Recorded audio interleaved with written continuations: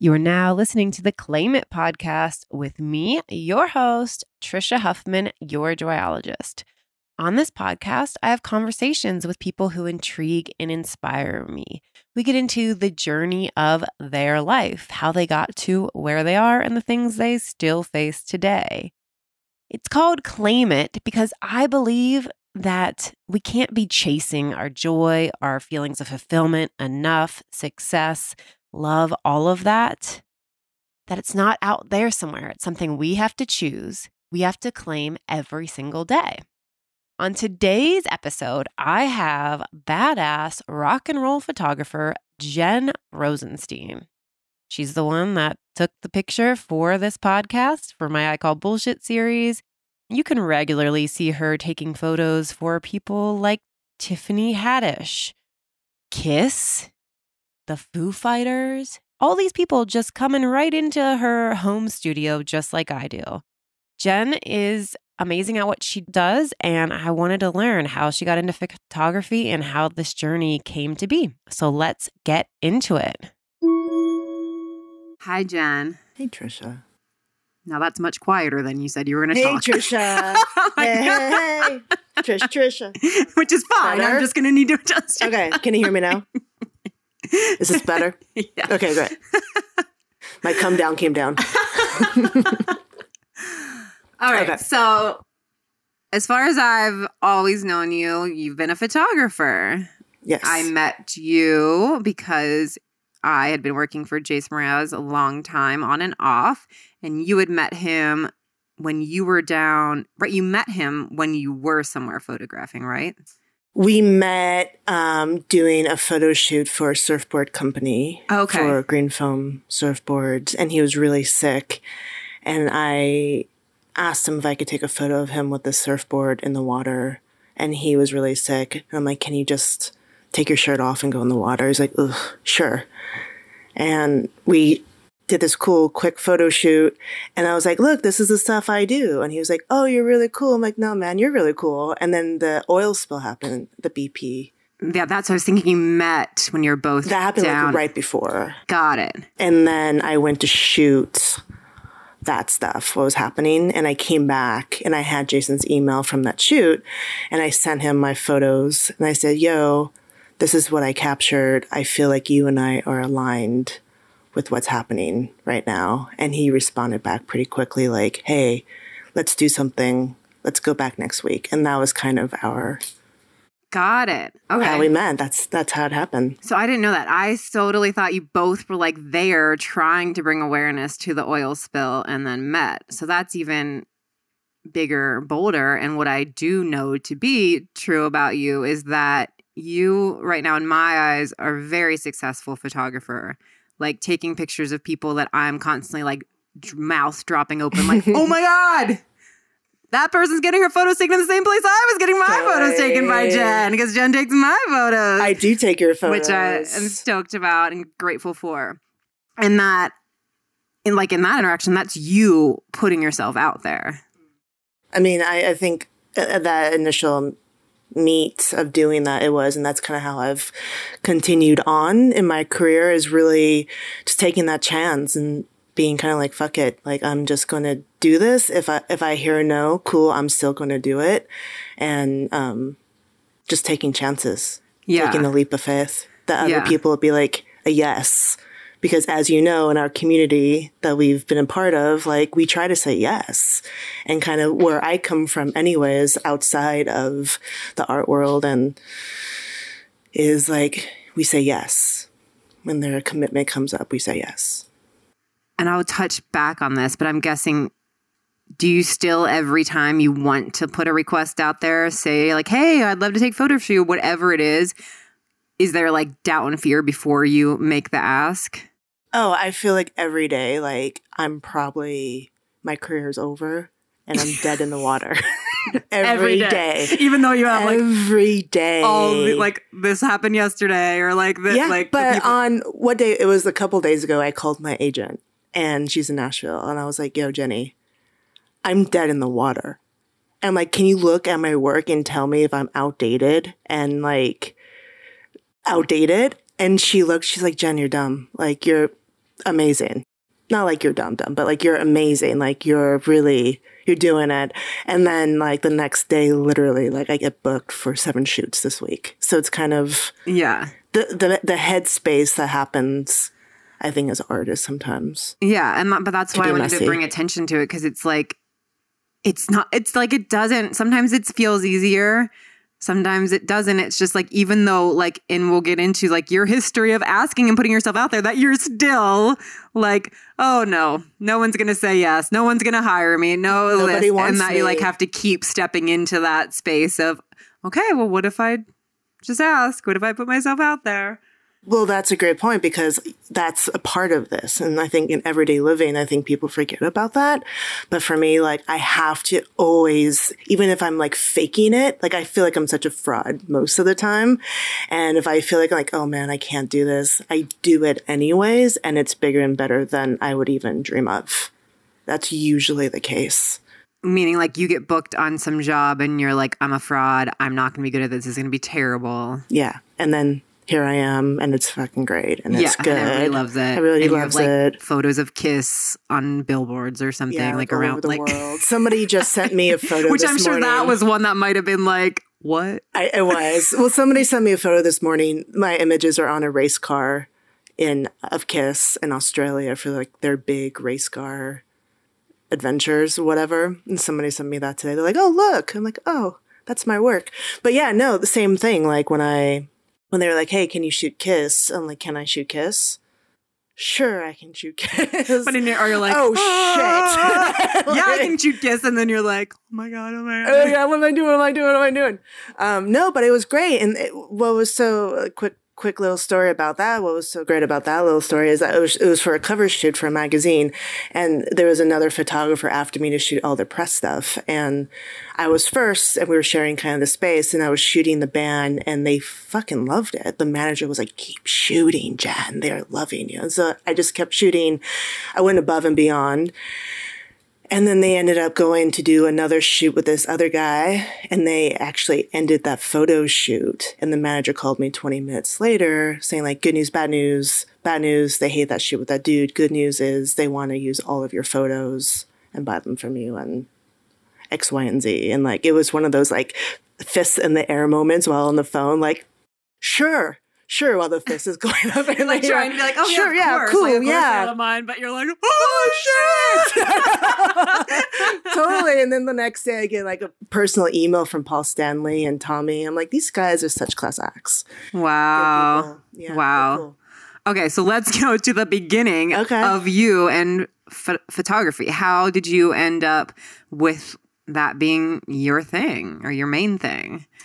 Where did you start to get into taking photos? Well, I was born in 1981. No, I'm kidding. Let's take it back. Let's take it way back. No, I was really always into art and photography. And earlier on, I had a really intense speech impediment issue. And I didn't really start speaking until I was 12. And I was in speech therapy from like the age of 2 to 12, like junior high school. And I was like really bullied, made fun of. So you're saying you didn't start speaking until you were 12? It sounded like I was trying. So even like your mom didn't My sister really would be the only one. It's a joke my sister and I have. Like I would be like, and my sister would be like, Jenny wants a hot dog. Right, you like know? she like knew you from like being that. Wow. So that was like a big part of my life, like growing up. Yeah, and that's foundation and not being enough, not feeling good, being bullied, being picked on. Yeah, I look like a little boy. You know, I look like a tomboy, like mullet style with like matching floral outfits. Very confusing. But I always wanted to be an artist. And I didn't know what that would look like, but I knew I wasn't going to be a real estate agent or CPA or a doctor. I just knew that I wanted to be able to tell stories, and it may not be with my voice. And is that throughout that time, did you like do you remember like finding joy or like, okay, like let me cut, like people can't understand me, but like let me draw, or just even like, I'm guessing because there was the speech issue, then you might have also given up a little bit on trying For sure. to talk. And so then maybe what can I do to, enjoy, not even to get people to understand me, but like, okay, let me just go color or do this to like find something. Was that like, were you always finding creative outlets that way? I was always finding creative outlets. And I remember this so clearly. I would collect cardboard boxes, and in the garage, I would make like a big spacecraft. I was really into space. Like I wanted to be an astronaut at some point. So I made a big spaceship in the garage with very detailed like buttons and steering wheels and windows and what it would look like and how to get in and passcodes. I mean, there's no passcode, but like pretend, like just very visual. And I would imagine taking off in this space shuttle all the time. And that was kind of my creative outlet until I started taking photos with throwaway cameras. Remember the old film throwaway? Like you buy it and then take it to the film place and then all of a sudden you have photos. I would, in junior high and high school, I would just take probably a dozen at a time to the hour film. My dad would just let me take them and dump them at these. And it would be like photos of like the gas station, like the gas pump.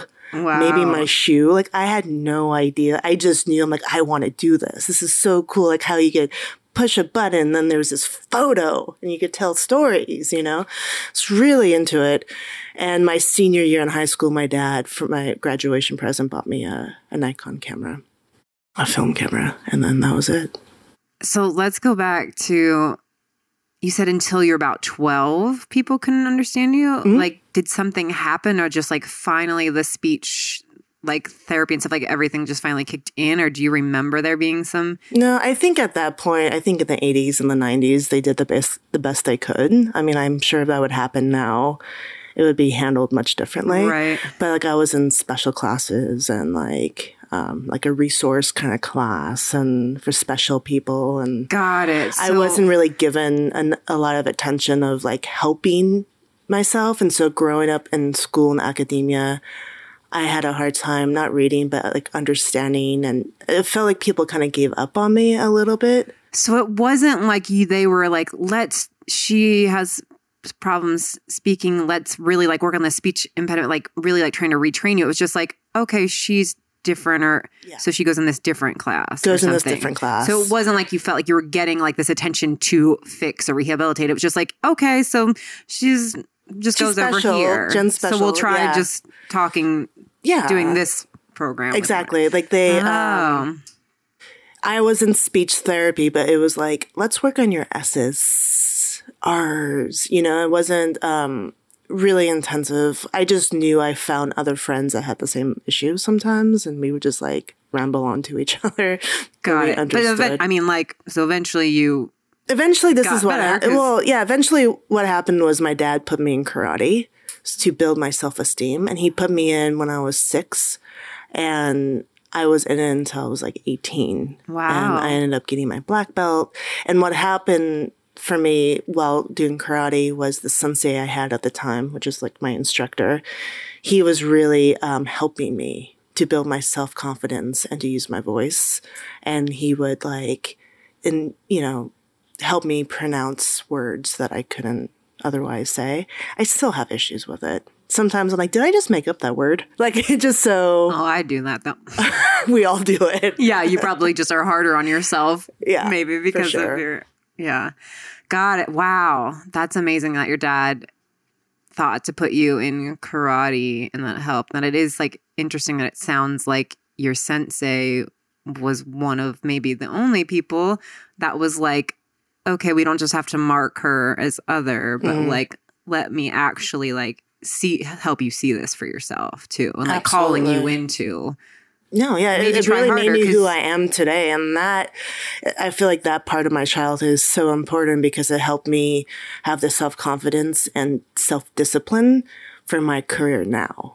Like then, like if it was painful and it was too hard, like I had to keep doing it. Mm-hmm. Like when I was training for my black belt, it was so intense. And then when I had the 2-day long black belt test, like it was painful and mentally grueling, but you like kept going, and so I kind of feel like that carried on to my adult life and the work I do now. Like maybe that's why I'm so intense with some things. Or that you want to give up. Like, oh my God, these photos aren't going to be good enough. Like those thoughts might start to come up, but you're like, like I got to get that black belt. Or like, gotta get it. I got to be the best.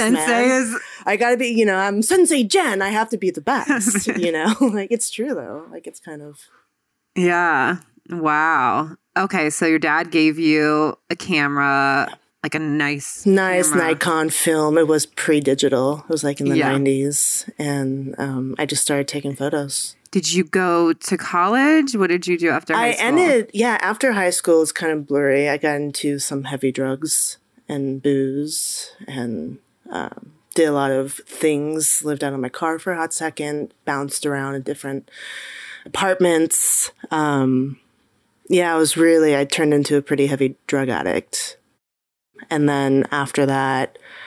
Do you remember at that time, is that like you graduated high school, were you signed up for college or you just graduated high school and you're like, good, that's done? And I graduated high school and my dad really wanted me to join the Army because he didn't really think I had it in me for college or anything else. He's like, go to the Army. And I was supposed to join the Army with this friend of mine as like the buddy system. And I was like, no. Like, I can't do that. And so she ended up going to the Army. I ended up smoking a lot of pot at that time. I'm like, no, I can't join the Army. I'm hot, And she ended up going. And then 9/11 happened. And she has such PT. The universe does things for us that we can't do for ourselves. And I wasn't meant to be in that situation. But I ended up coming out that I was gay. Oh, which is a big part of my story. I ended up coming out that I was gay. I love you, Trisha. You're like, that's right, you're gay. I seriously just was like, right, that's a thing.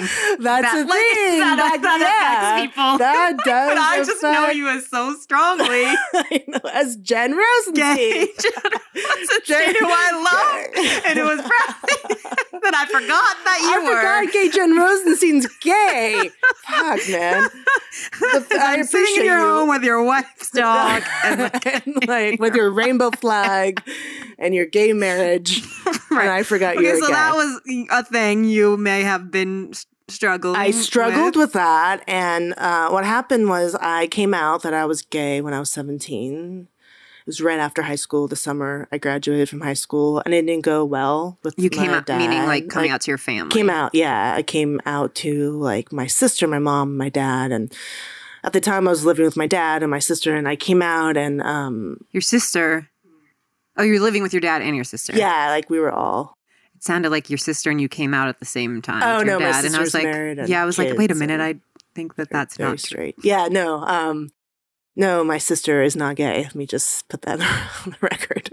You were living with your dad and your sister, and you came out to them that I was gay. That was the gay, and it didn't go really well. It was a different time. It was late 90s. Yeah. Ellen just had her coming out thing. Like, it wasn't the best time. There's a lot going on. And I probably didn't come out the right way, if there is a right way. Mm-hmm. I did the best I could. My dad did the best that he could. And we ended up going our separate ways for a while. Mm. And it was really devastating. I was really, really devastated by that. I felt like low, like no self-worth, like getting rejected. Yeah, because it also sounded like already your dad was your champion in many ways. Well, that's exactly what it was about. He's the one that put you in the karate. He's the one that gave you that He was camera. My dude. He saw things for you, and then that didn't had work to be out. So heartbreaking. It was like one of my first heartbreaks for sure. And it didn't work out. He did the best he could. I did the best I could, but we went our separate ways for a while. And so that's kind of when it's not his fault, but that's kind of when I dove deep into drugs. Like, I wanted to no longer exist. And so I got heavily into drugs and alcohol and things. And I then ended up getting sober at 22. And do you remember what was the like getting you to sober?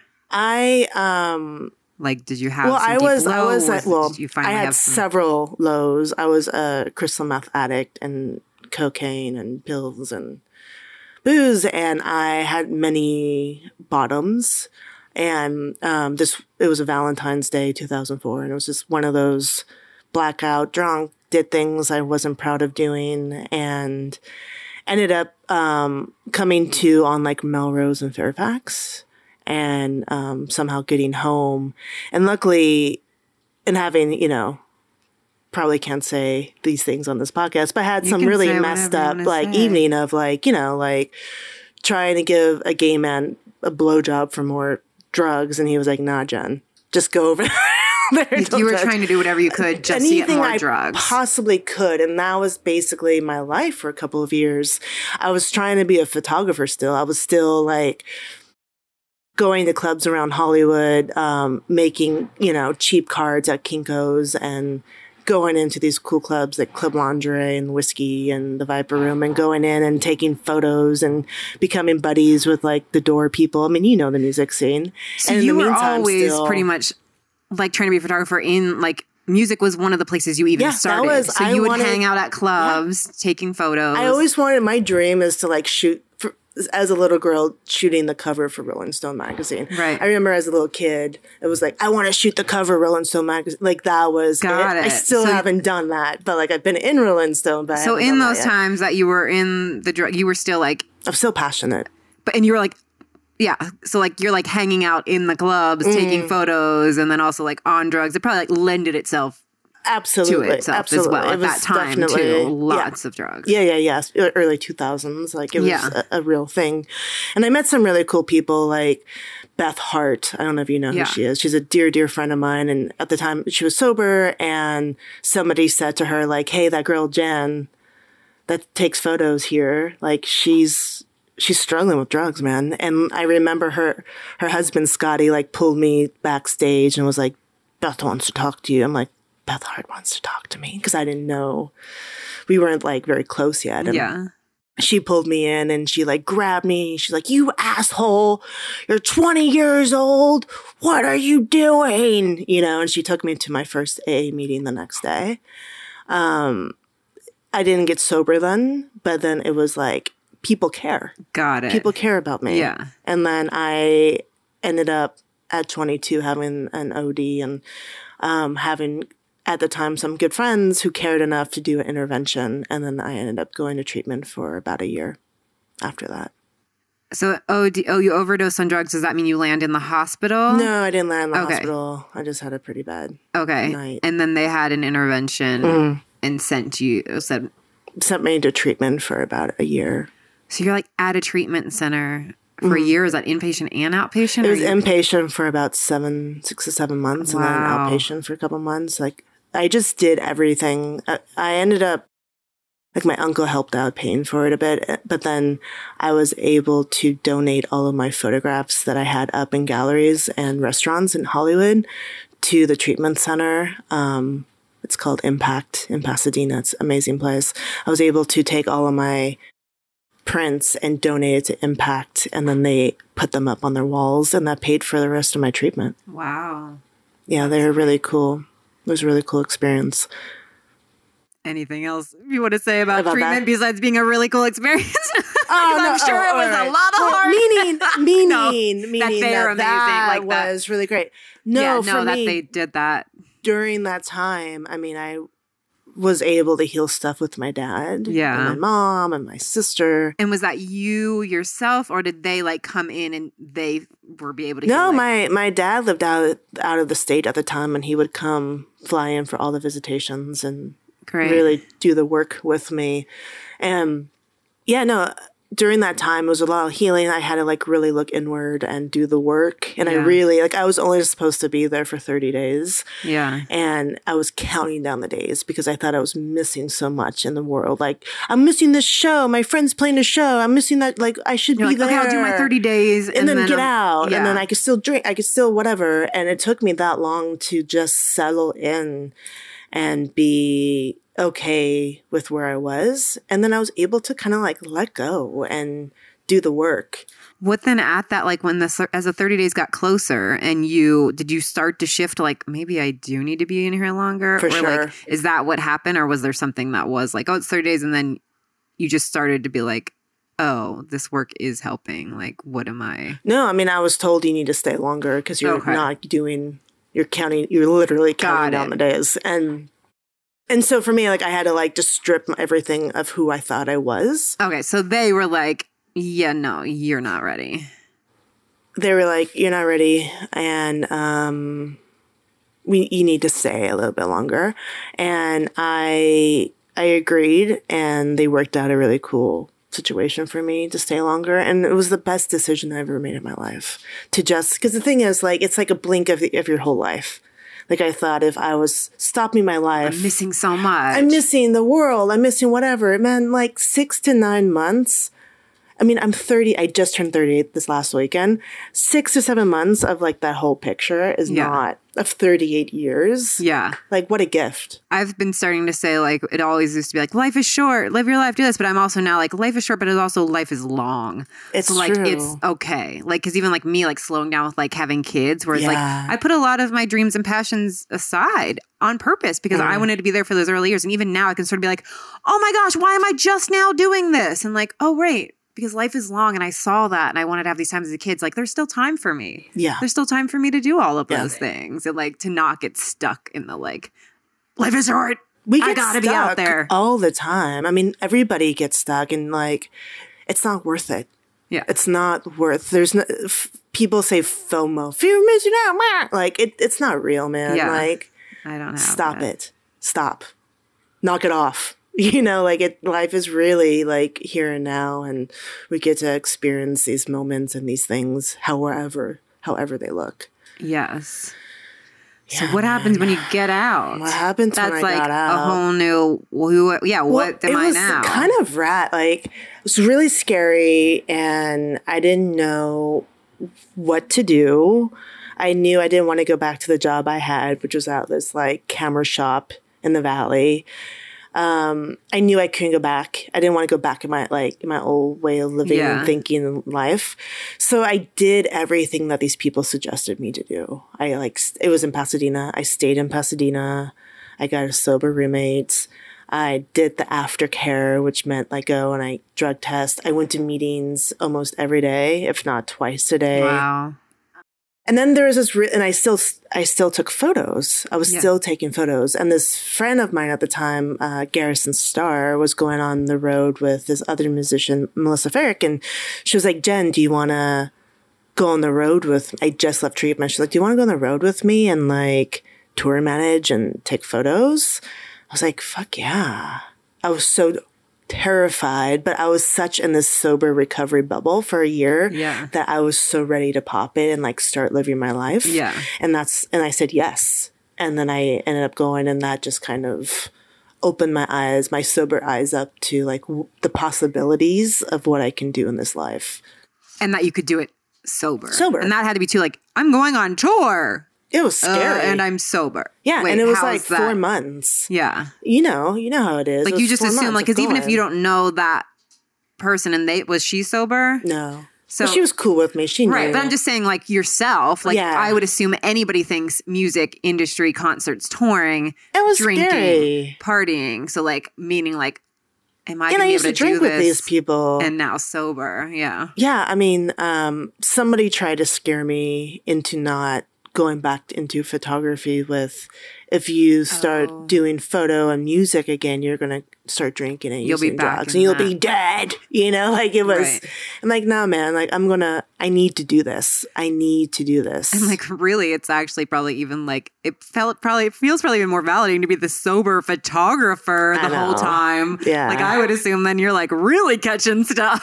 No, I mean, you Right? know, we've been on tour together. We've seen things, we've done things together. Watch out for the sober photographer. No, Walking around just she's awake the whole time, guys. Be careful. never turns off. She never turns it off. She is there and awake. No, that's me. No, the cool thing is about all that was after I came back, I had this whole body of work, and I had a body of work anyways, but there is this woman that I friended through this whole recovery journey, and she was a music producer, and she was like, Jen, your work is pretty good, man. Like, have you thought about putting together a portfolio? And I was like, It's better this way, but yeah. yeah.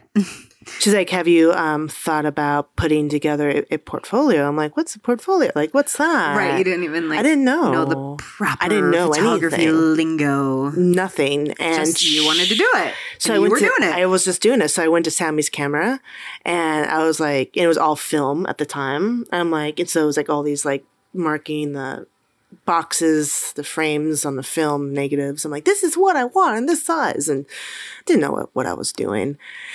And I get all these prints back, and this woman, her name was Meredith, and she spent a lot of time with me. And I remember in this apartment I had, we just spread all of my prints on the floor. They're like 8x10s, and she helped me put together a book so I can show. And she was helping me because she was like, you know, there's a school here in Pasadena that I think you should really go into. It was Art Center College of Design. And like, I had no knowledge of the school, and I didn't know that I would want to even go to school. I didn't ever think, because I was supposed to join the army. I was dumb. I was not smart. I was not academic. Nobody really even talked to you about college. You never thought about ever college go to school. college. Never. Or even like, oh, there is school for this thing that I want to do? Nobody ever Wow. thought that I would even cheer me on to better myself in this way. And so I put this book together, made an appointment, went to Art Center, and I said, I want to come to your school. Here's my work. And I sat down with the dude, and the guy opened the book, and he was like, you know, I don't know if this is good enough. I don't know if you're good enough to come here. I'm like, no, like, I want to come. He's like, well, it costs $100 to submit. Do you want to save your money and try the next round in 6 months? And at this time in my life, I just got out of treatment. I didn't know what I was doing. I just got off the road. I knew, like, this was it for me. Like, I had to make it. This is the fork in the road. Like, I need to figure this out now. And I said, no, here's the money. I want to come to the school. Like, which I'm sure $100 was not like a light thing at that point. At that time, no, I was 22, 23. So like, I'm saying, like, it wasn't like, you're like, no, this is real. I'm giving you $100. Yeah, this like, is I'm it. fucking in. This is it. And then he's like, well, we'll see what happens. We'll let you know. And a couple weeks went by and didn't hear anything. I was like, oh, man. And then I got this huge package in the mail saying, like, congratulations. And I remember opening this huge package. I'm like, it's a big package from Art Center. What does that mean? And I remember opening it up and like, and it's saying, you know, congratulations, Jen Rosenstein, you've been accepted to the photo and film department. And I just remember crying because it was the first time in my life ever that somebody was like, you are enough. You are good enough. Come. Do this. We want you. We want you. You want. You here. You want. Like, come in. I would cry, and I took it to all my new, clean, sober friends. I'm like, guys, look. And they're like, go, Jen. You know, everybody was really pumped and excited. And then I got in, and then I figured out the money situation to get in, and loans and grants and scholarships. And I figured it out. And I was being an adult, and I figured it out. And I got in, and that started my journey of doing what I do now in the very serious way of learning photography, actually learning the business, just learning and having that platform to be able to create. And even if I fuck up, but like, keep going, just keep going. So I went to school. This episode is brought to you by Encircled. They are a sustainable clothing line that is on a mission to help you do more with less clothing in your closet by designing clothes that are equally parts comfortable and stylish. They have multi-wear products. Everything is sleek, is comfortable, making it easy for you to travel, to pack, and to wear at home. Use code CLAIMITPODCAST to get $20 off your order of $100 more at encircled.co. And how long of the school was that? Was it? It was like I got my BFA, but it was 3 years. It was a 4-year in a 3-year time frame. And I had to take like 6 months off at some point because I had like this medical emergency of like a 10-pound tumor in my stomach. It was a whole thing. They're like, you have cancer. I'm like, no, I don't. And they took it out. But you know what I mean? Like it was like all these adventures on the way to getting where I'm going in life. But I went to the school and like I learned so many important things, like of staying true to myself and my vision. Were they like driving that home? They're driving that, but I was at the time, you know, I have this whole body of work on the transgender Yes. community, and it's called Transformational We will Project. link it in the show notes. Cool. Transformational Project, and I started that series at the school. Ah, wow. Yeah, and I was told by somebody there. Because that was way before. Now that's like, right. That was 12 years ago I started that like now project. I feel like that's like more like, oh, wow, okay, transgender. But back then, like, what are you doing? Well, that's what I got. I'm sure now it's still even, what are you doing? But back then it's legit. Like, what are you doing? You do not want to be associated with this. And that's what I heard. And that's what I was told. I was told you don't want to you don't want to get pigeonholed into doing this work because that's what you're going to be known for. What would you describe what the photos are, what the mission of that was, to like give transgender people a voice, that you're a platform. Taking these amazing photos of them in there? Yeah, I started the project. I knew this trans guy named Muir, and I had no idea. I didn't even know what transgender was, right, or what it looked like, or what it meant. I mean, this was like 2000. Yeah. 6. I mean, in the big picture, it wasn't that long ago, but it was a long time ago for the community. And I had no idea. And I was asking him, like, what does that mean? Like, what does that mean, trans? Like, what pronoun is on your driver's license? And I'll never forget this. He said to me, we were at Swingers in Santa Monica. Rest in peace, Swingers in Santa Monica. They closed down. Did you know that? You're like, I don't care, Jen. So I don't really, but I didn't. But every time I come to LA, I'm like, is that place still open? Wow, there's a lot of new stuff. What was there? So many new things. It's crazy. We were at Swingers, and I asked him what his driver's license, and I asked him in a very, very innocent kind of way, because I didn't know. Like, I was really just trying to educate myself. And he said, Jen, asking a trans person what their pronoun is on their driver's license is like asking what my genitalia looks like. And I was like, whoa, I'm so, like, I didn't know. Right. I didn't know. And that's what it was then. I don't know if it's that. But that is, I mean, I think that is one of the things that can be such a hard topic is because the people that don't know some people don't want to understand it at all, for sure. And they're like, no. Yeah. But, you know, like, yeah, then it is like, an understanding, because the understanding not to like dissect it or like to like look at their genitalia. But yeah, but to having to think then, how can I show up and say I support you or I'm here for you when I see you without feeling like you're like poking at them or imposing, right? Yeah. Because it's like same thing I think I probably would have, you know, like asked a similar like non-imposing question that just seems like, oh, okay. Because you're like, oh, I don't know about this. Educate me and not like, yeah. But then it's also like, that's something very personal. They've had to walk their whole life through. And so like what to share and what those questions make them feel like.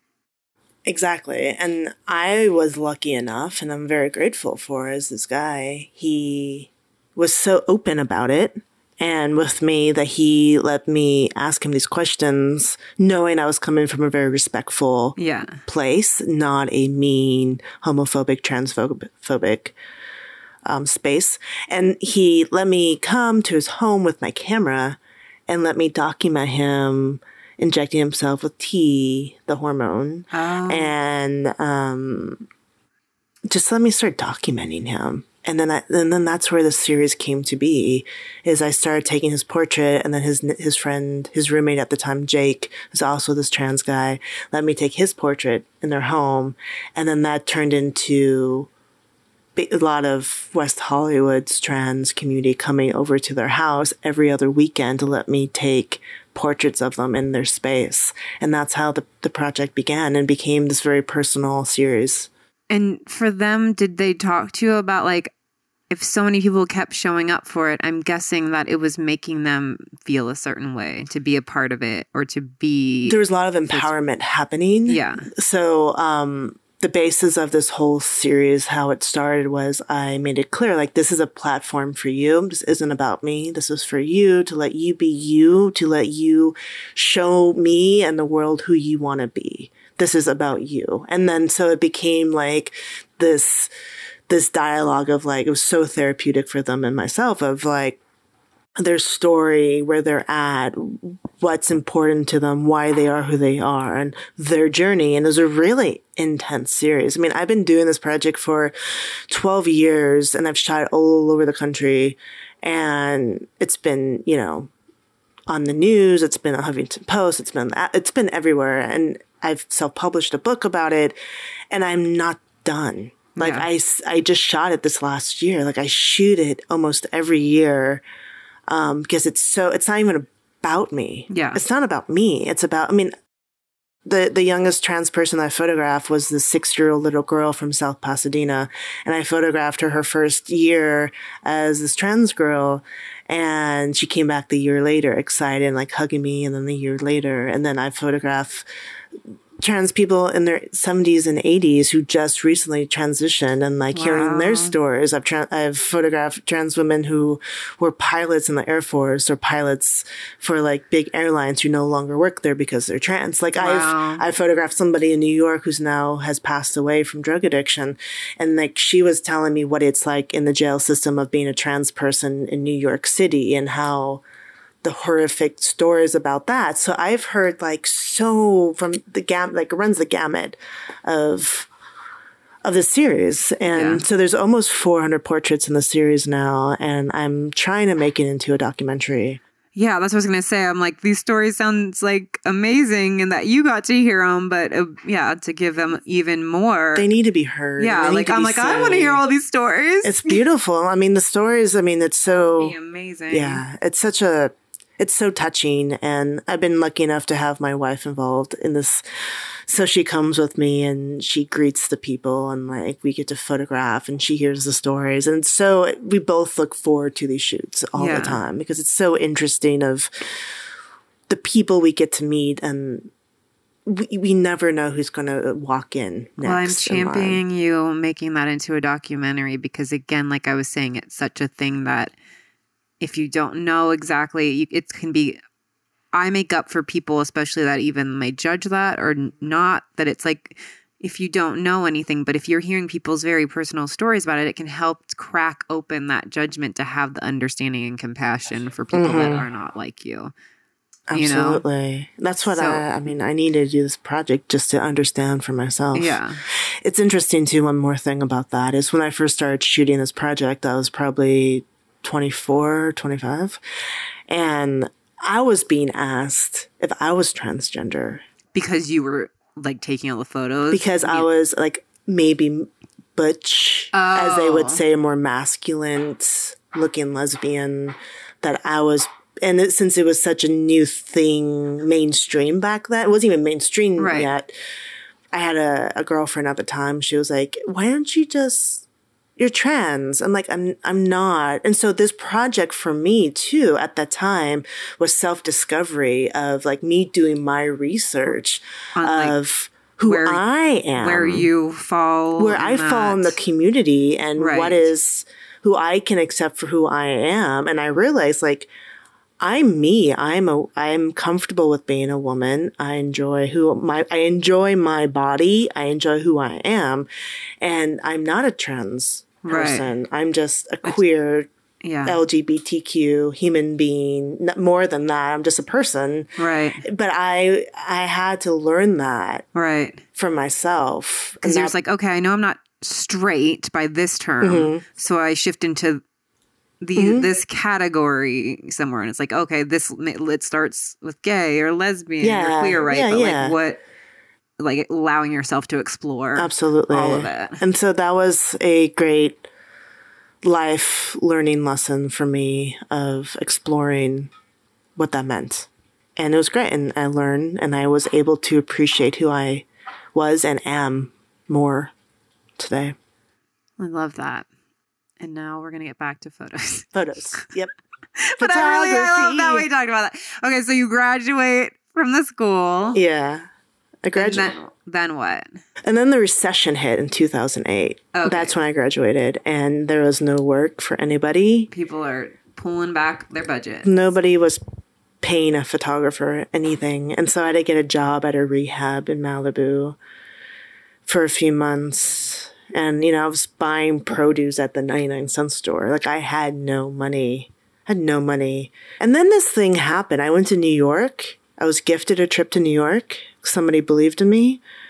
And I met with Rolling Stone. I met with all these people with this body of work that I had. And I realized it was my first trip to New York. It was like 2009 or something. And I realized, like, this is what I'm doing. This is what I'm meant to be doing. I'm not meant to, like, work a job just to pay my bills. I mean, we need to do that too. But, like, you knew that was in you. You have a clear passion, desire, purpose. Yeah. And so I got this really cool gig, following around like this pretty well-known family on their private jet for like 2 months. As the photographer? As their own personal photographer through the holidays. It was like from like they just wanted document them. Like for our family photo album. Yeah. Like basically. They're like, you're a rock star, a photographer, like photograph us. And that I was able to quit that job, that treatment job. And I got paid like, I think it was like $1,000 a day. Wow. For my first gig. I was gone for like a month or so. And like, to go on vacation with the family. I mean, it was work. Yeah, I'm sure. And I'm sure that was like high pressure work in many ways because they're like something else. High expectations and probably not very great at describing it exactly. It was that's all else. I'm not even saying names. It was something else. You know what I mean? But that's like it could sound like it was like, yes, cool, I am on a luxury trip, but also like, yeah. So that kind of like started that like got me going. Yeah. That job got me people going. People will pay me to take photos. People believe in my work and they'll let me travel in their private jet. And I remember going in the private jet for the first time and picking up their phone. Like, ooh, and like trying to call people. And I'm like, I'm on a private jet. You know? This is like I think this is just when like the cool BlackBerry was coming out or like the Palm Pilot. Right. Like it wasn't. Yeah. Yeah. It wasn't like, I felt like I'm posting on Instagram. Look at me, I'm on a private jet. It was like I'm on a private jet, you know. So that was a really great experience, and that got me going, and that got me like feel confident. And then shortly after that is when the BP oil spill happened, and then I met Jason. But even before then, I ended up going to New York, and I met with an agent, and they were like, there's somebody that you should work with. We believe in you. And I didn't have anybody big in my portfolio, like nobody. I remember like at the time I was really close with Amber Valletta and she let me take photos of her and that was in my book. And then Jack Nicholson's daughter, Jennifer, hired me to shoot her and her kids. And so I had these like little snippets in there just from the community. That had you like, oh, okay. She could do something. And I got this agent and I was able to like, I shot some stuff from Maroon 5 and like things like that. And that's when I met Jason.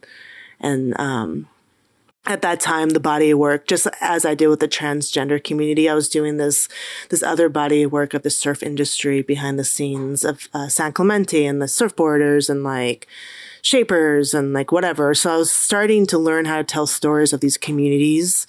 And I wanted to tell the story about the community of what was happening in Grand Isle, Louisiana. And that's why I was in Louisiana during the BP oil spill. And that's how I met Jason. And so then starts like, again, we talked about at the beginning, it's that a lot of you putting yourself out there, that you have had these people, okay, this agent and like people giving you jobs along the way, and that still happens, but that there's still like you saying, hey. Well, there's one more thing. I kind of forgot. Is it okay if I add like this really important piece? Please add anything you want. So while I was at Art Center, we had this magazine photo editor come into one of the classes and said like, for your guys' assignment, the teacher was like, for this assignment this week, you're going to work with this photo editor at Orange Coast Magazine, and you're not going to get paid much money just for gas, but your homework assignment is what their assignment's going to be, and then you can get published. I think 2 people out of that whole class actually did the assignment because everybody was like, we're not getting paid. We're not getting paid. But I did the assignment because I thought it would be a great opportunity. And this is how everything gets put together.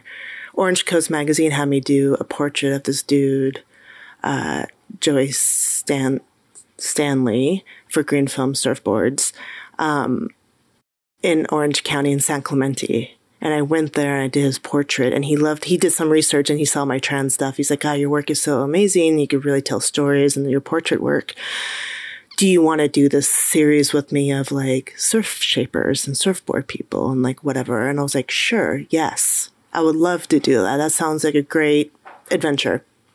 And so because I said yes to that homework assignment, I shot his portrait, came back. The magazine loved it. They were my first jobs. They gave me a job every month of shooting something new. And they made it clear, like, you were the only person who did this assignment for $50. I'm like, yeah, man, I get to shoot. I get to shoot, man. That's cool. Like, give me $50, whatever. Give me gas to go there. You're also like gaining experience. And like, even if that hadn't landed anywhere, that for me, like, I have done a lot of yes to things that are free or not paying well because I'm like, yeah, because this is something I want to do. You want to do it, man. Like say yes. I want to do sound, or I want to be a speaker, or I want to be this. I want to, like, whatever my next journey is. And it's like, it's something I want to do. Then, like, sure, my worth might be out here or like that, but I also want to do this. So, like, let me go do it and have that experience and have the connection and be like, I also did this. And then it also gives your self-confidence and like, oh, I can do this. But saying yes to that. Saying yes to that led to all. I really believe in my gut that if I didn't do that one assignment at Art Center, I would not be where I am today. And the reason why I'm saying that is because I said yes to that. They somehow gave me this dude to shoot him. The dude was like, your work is so cool. I saw your trans stuff. Let's do that with surfboard shapers in the rooms in San Clemente in the ghetto. That's what they call the ghetto over there, like with lost surfboards and Quicksilver. Let's go and like shoot all these surfboard shapers making these cool boards.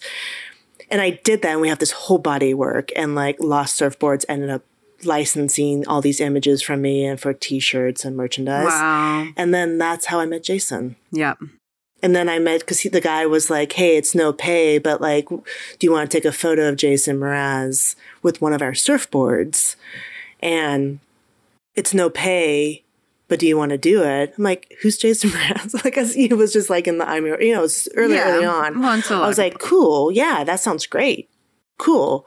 And then that's how everything happened. Like and that's what I mean. Like I just got the chills thinking about it. Like my whole career has just been like, yeah, cool. Just say yes. Yeah. I'm down. Like, let's see what happens. Sure. Yeah. You know, people come to me now, they think I'm so expensive. They're like, you've shot all these people, but can you do my photos? Yeah. And what do I say? I still will and be what like, do I say, Trish? Jen, I see you just had Dave Grohl over and Margaret Cho. And what do I say to you? Could you do mine? Yes. I say yes. You say yes. And I'm like, come on, like what will work for you? You give me a rate because I also do want to pay you because like that's worthy. But like at the same time, I don't have that big of a budget. And like, a lot of people don't. And it means a lot to me. And and I think you're the coolest. Like, you're the coolest, like seriously. And I know that it is you saying yes, but you all continuously, like I said, putting yourself out there and having to step into every fucking day. Yeah. Yeah. What do you tell yourself? I was about to say, I'm good at this. I take epic photos. And it's not like and that's also the point of like an affirmation doesn't have to be I am whole, I am enough. But like I'm fucking good photographer. And then that makes you be like, okay, I'm going to go send that message or I'm going to go tell that person. Well, I have this tattoo right here that I got when I was in a really bad place a few years ago that says, you got this, JR. Yeah. And that's and it's over my heart in my writing. And JR is the nickname that I was given as a kid. And like, that is what I tell myself every morning. Just like, you got this, Jen. You got this. Just go. Get up, shower, and go. Just go. Even if there's nothing booked. Act as if. Wake up, go work out, move your body, put good nutrients in your soul, in your heart, kiss your wife good morning, pet the dog, act as if. Email. I emailed a couple people this morning before you came over of like, hey, following up. Do you want to have that meeting? Hey, do you want to do that shoot? Because I have to continually put myself out there. And that also, a lot of people just forget and they get busy and stuff like that. So like you said, that was just following up that it could have been you had a conversation, you met somebody somewhere. Oh my God, that's you. You took that photo, blah, blah, blah. I'd love to do it. And then they carry on with life. And that you bring that back, it could like that takes a lot, but also like they could be like, oh yes, I would love to have photos taken with, like, even when I reached out to you, I was like, oh, by the way, I want to have my photos taken like sometime this year. And you're like, okay, I'm available Saturday. I was like, oh, fuck, okay. Like, I was like, hey, I want to do photos again with you sometime this year because it had been a couple years or whatever. And you're like, how about Saturday? I was like, ah! Which reminds me, I have your shirt still in my closet from that shoot. Thanks. So I thought about it on the drive and then forgot. You're like, I got some shirts over at Jen's. Yeah, feel free to take them on the way home. Or keep them here for the next shoot, whichever works for you. Next year I'll be back with those same shirts. But that is how it goes, man. Like, that's how it is. It's nonstop. There's no days off. I'm always thinking. I'm always wondering. I'm always trying to create. No, I mean, I sat down and you're like, let me take this photo. And then you're across the room and like, oh, let me take this photo. And like, you just don't, like, your mind is photos. It is all the Like time. All the time. It's nonstop. It makes me crazy.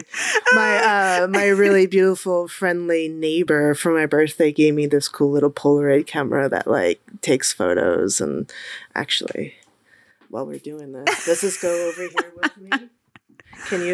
Are you coming with me, microphone? You guys, now she's going to take a photo while. Yeah. Because this is how we do it. Get ready, Trish. Down. Get ready. My messy, this will be fun. I'm really excited to see what this hair looks like. Even now. the dog's involved now. Wait, let me turn it on. I'm going to make my hair as big as possible. And we'll share this photo. Wait, is it on? Are you on? It doesn't even work. No, I'm just kidding. Oh, there it goes. So my friend for my birthday gave me this really cool little tiny, did you hear it go beep, beep, beep, beep? Yes. All right, let's see. See if we can get the dog. I don't know how good this is going to be, but we'll find out. Let's see. Ready? 1, 2, 3. That's it, guys. But hold on. So speaking of that, and I don't know how good this is going to be, what goes through your mind in a photo shoot when you're like, holy shit, this person, whoever it is, whether it's me or Kiss or whatever, is like paying me money, like, are you able to just stay in the moment and not be like doubting, like, is there going to be anything they like? And like, do those thoughts come up for you still? Hold on, I'm taking a photo of you. You guys ready? 1, 2, 3. Everybody smile. Even my dog is in it. Good job, Pegasus. This is amazing. This is great. I mean, come on. But can you please answer my question? Like, the photographer won't even respond. Too lost in the moment of the image. Welcome to my life. That we're here to be talking. I mean, it's kind of cool. It's dark, but it's cool. Let's do it again. We can do it when we're done. Here's the thing. With my photo shoots, when I'm asked by somebody like Kiss or whoever, Margaret Cho, whoever the hell it is, Wanda Sykes, to like, can you shoot this intro for this Netflix special?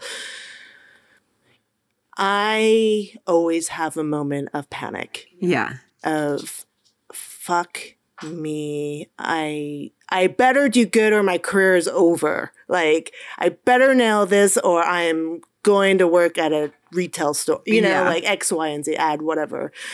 I'm not good enough. What are they doing? And then quickly, and I think this takes brain power and maturity, emotional maturity, which I'm still working on. I mean, nobody is perfect at this, but I have to use that brain strength of turning that thinking around, being like, Jen, you're good enough. You got this. Yeah. JR, you got this, JR. Like, you got this. You fucking got this. Just show up. show up, say yes, and be the best person you possibly can be. And that's like, I got this call last night. I was on the phone with his manager. I was telling him I'm doing this shoot later on with that band Neon Trees. And she and I were talking about this whole thing. And I'm like, yes, sounds great. Let's do this shoot tomorrow. What I can promise you is that I'll bring my best self. I actually said, I'm like, I'll bring my best self and do the best job I possibly can do for you guys or whatever you need. And she was like, thank you for saying that. Thank you. And I think it's that simple sometimes as human beings of just knowing like you got this. I got you. You got me. I know you're going to bring your best self when you come over to my home with all your cool little microphones and all your cool selves and your little water bottle and all your cool little keychains.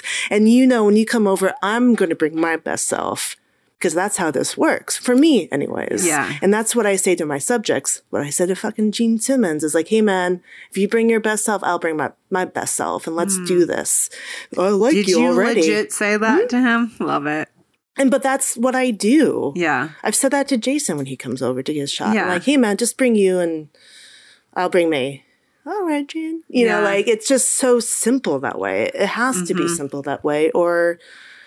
And then what? Because the ego gets involved and it's dumb. And that's what I was asking, because I'm sure like, I think that photos can be a like, you know, subjective thing that even if you've taken the most amazing photos at someone, that someone could then get stuck in their head of like their own self-hatred themselves of not being enough, that like, you know, like that there can be, you've given them the most photos and that's still like, oh, but that's not the image I had in my mind. And it has nothing to do with you and the photos you took, because either maybe they didn't, you know, relay, oh, I wanted it to be like this, or, oh my God, I wore the wrong shirt, or they're judging themselves harshly. Have you ever had anything like that where someone comes back to you where they're like disappointed, but it's not even about your photos?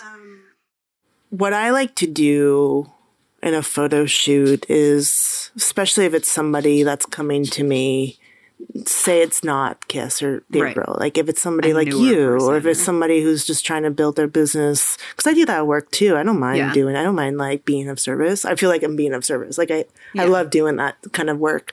I explain to them the process and I shoot to a computer. So when they could see. And I just did a cover shoot a couple of days ago for Alice Cooper's guitarist, Nita Strauss, and she was this badass woman. And it's the first time, like one of the first times a woman's been on the cover of this magazine. And she came over and she knew herself, but she was really, she hadn't had a really great experience with other photo shoots. Right. And so I explained to her everything and I started taking photos and I said, hey, why don't you look at what we're doing and tell me what you think. And it wasn't like, oh, these suck. It wasn't anything like that. It was more of like, I need to do this, or I thank you so much for letting me see this. Like, I feel more empowered. Like, it's meant to be. I really try with my clients for them to feel empowered of who they are and what they want to convey. I'm not in the business of like, let me just take photos and like, just wait. No, I remember you doing that with me, and that was helpful too. Because then I was like, oh, wait, that shirt, because I was like, brought all these shirts, and I was like, you know what? No, I'm just going to do this one shirt. These other ones don't feel right. Or that it was even like, I felt like when we started taking photos, could have been a while I was trying too hard. Like, I'm taking photos. And I'm like, wait, I want to be expressing these type of things and not like, let me sit here and have my photo. Like, you know, that it did like help me to look at that. Like, that doesn't feel like me, you know? And so what wasn't? And it wasn't you that was taking the photos. It was me and being in my head or something like that allowed me to be like, oh, right. Why am I even here to have these photos? What am I wanting people to get from that? So then I have to be the one that's like allowing that to come through. And you have to show up for yourself. Yeah, exactly. You have to show up for me. And to be that's what I was saying, that it allowed me to see that. Like, that's not coming through, and that's not because of Jen. That I was like, because I could see I was in my head, or like, great. So I got to be here and say that. That's, do that for the photo. Yeah, no, that's kind of like what has to happen. And so, no, I mean, if I rarely, and I'm not saying that because I'm like the most amazing, you know, whatever, but I rarely afterwards get somebody that says like, God, that sucked. It's usually like, thank you. Yeah. Like, that was a great experience and I got what I wanted. And I just think it's the way it's approached. Yeah. Like if I approach my client as if I would approach somebody who I really care about, like it usually turns out okay. Because I do care. Yeah, you do. I do. All right. Very cool. I'm going to get to the questions I ask everybody. What is a go-to to raise your joy levels? Meaning like maybe you are in your head about a shoot or something, or just you woke up and you didn't have anything on your calendar today, and maybe you're feeling something. Like, what do you do to raise your joy levels? I guess you already said like take a shower and get to the gym. Like, you know what I do. It sounds so like blah, but it's what I do. I usually light sage. Yeah. And I'll look in a mirror. Oh. And I look at myself and I just like kind of sage myself, like usually in my chest. Yeah. Is that like what's the right joyologist terminology for that? Chest chakra, love, heart, brain, heart chakra, whatever, maybe. I used to actually know these things. I'm less now these days. Yeah. I think that is your heart chakra. Is that like heart, and however that's connected. And I look in the mirror and just like, let's do this, and that's really what I do. Wow. If Sarah, my wife, is here, I'll do that with her too. And she's like, oh, here we go. Because, it could be silly. It could be funny. That's what I love of like all the people that I've asked is that like the least person you would probably expect to say something like that, which is great though. Yeah, I know. That's what I do. It's like my meditation of like, you got this. I love that. And it's like inviting the universe in to like help me. I love that. Thank you for sharing that. Yeah. Okay. I have this thing I say, what is easiest for you is not always what is best for you, which is like, duh.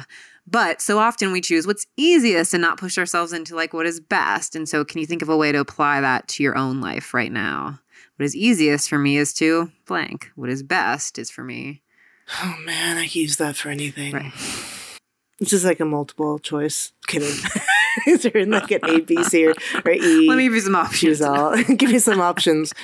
What's easiest for me, blah, and then what's hard for me is what is easiest for me, and not necessarily what's hard, but like what is best. So it can easily be like what's easiest for, like what's easiest for me is to sit around thinking about how nobody wants to hire me. What is best is to like email people or whatever. Yeah. Cool. What's easiest for me is to sleep in. What's best for me is to get up and move my body. I'm like, yeah, what's easiest for me is to just what I always want to do, which is lay in bed and watch Law and Order Special Victims Unit and Grey's Anatomy and This Is Us and 911. All right. Do you want me to keep going? We get the picture. You know what I mean?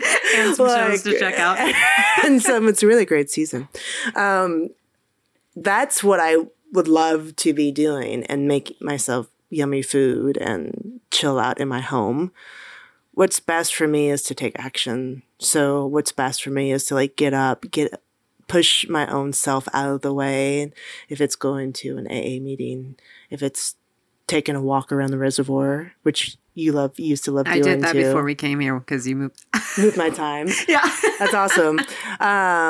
Reservoir, what's best for me is to take action in my life, which could be emailing people, which could be reaching out to a friend I haven't spoken to in a while, and that could be uncomfortable to reach out to, but be like, hey, I feel like the phones these days weigh like 500 pounds to pick up and call people now. Totally. It's even getting harder to text people because it's social media is so crazy that now I don't even like, why do I have to text you to say hi? I already know what you're doing, But really we do. We do. Want that connection. We do want that connection. Yeah. We have to have it. It's part of us.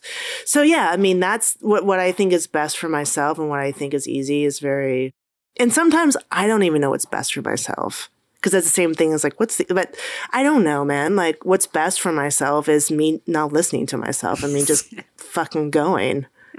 Like, waking up early and living my life, getting out of my home. And I think, like, of course, some, like, cool that you watch TV and want to eat nourishing food. Like, that's not saying, like, it's not okay to, take that. But, like, when we sometimes can get stuck into, I get overwhelmed. Yeah. I get overwhelmed and I want to shut down. So those times when like, you're purposely doing this to avoid what, like, that. But, like, sometimes, we need to chill the fuck out and watch a bunch of shows. And I want to chill out all the time. I honestly, like, it's something I realized about myself the older I'm getting to, which, I'm so old. But, like, the older I'm getting and the more work that I do is I want to be left alone.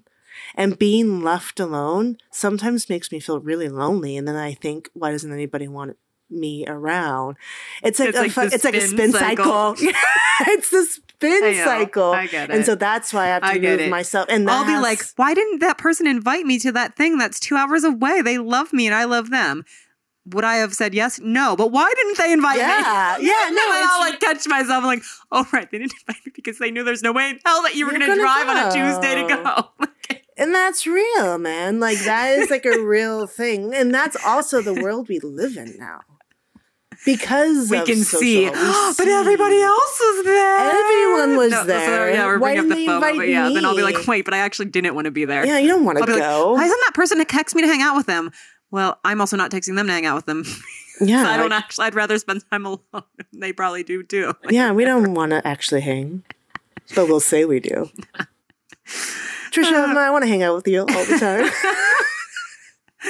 I just mean, like, I sometimes put weight on, like, well, that person doesn't even like me, do they? But then I'm like, I'm not the one that's calling to invite them anywhere either. Like, I love them, but there's also different friendships and different things. And that as we get older, there's, like, less space. And so, you know, that we can make up meaning. It's interesting. I was thinking about this. Like, you weren't at my wedding, but it wasn't because I didn't think about you, or it's not because you don't love me or I don't love you.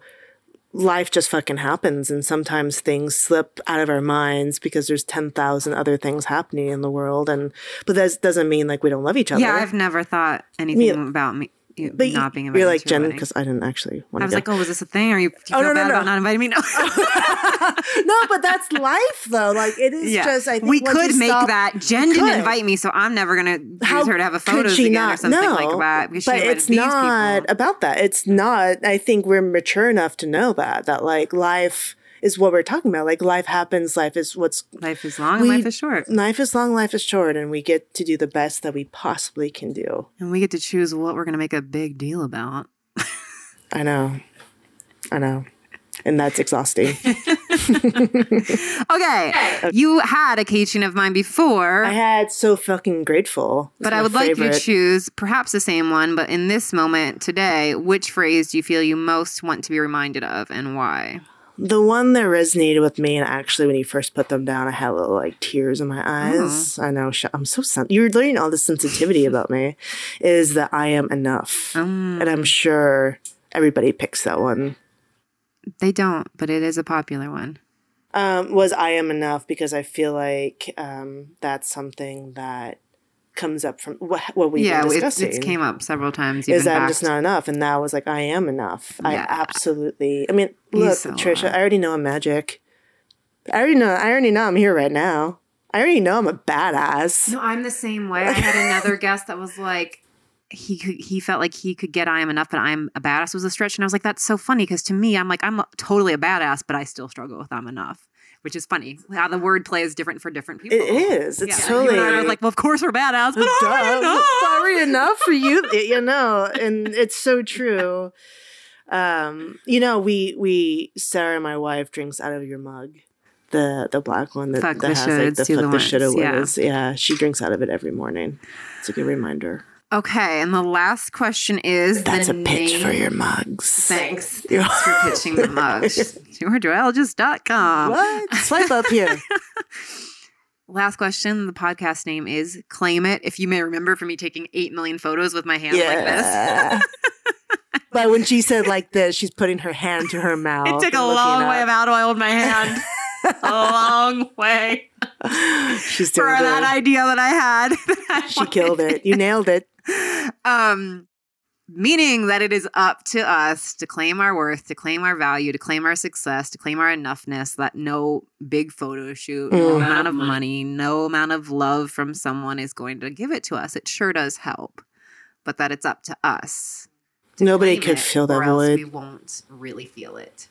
It's true. So what are you claiming for yourself right now? I'm claiming right now that I am enough.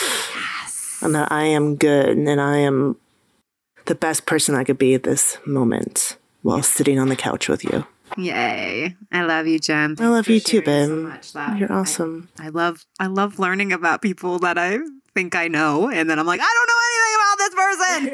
Like, I have all this judgment about them. Much more amazing than I ever knew.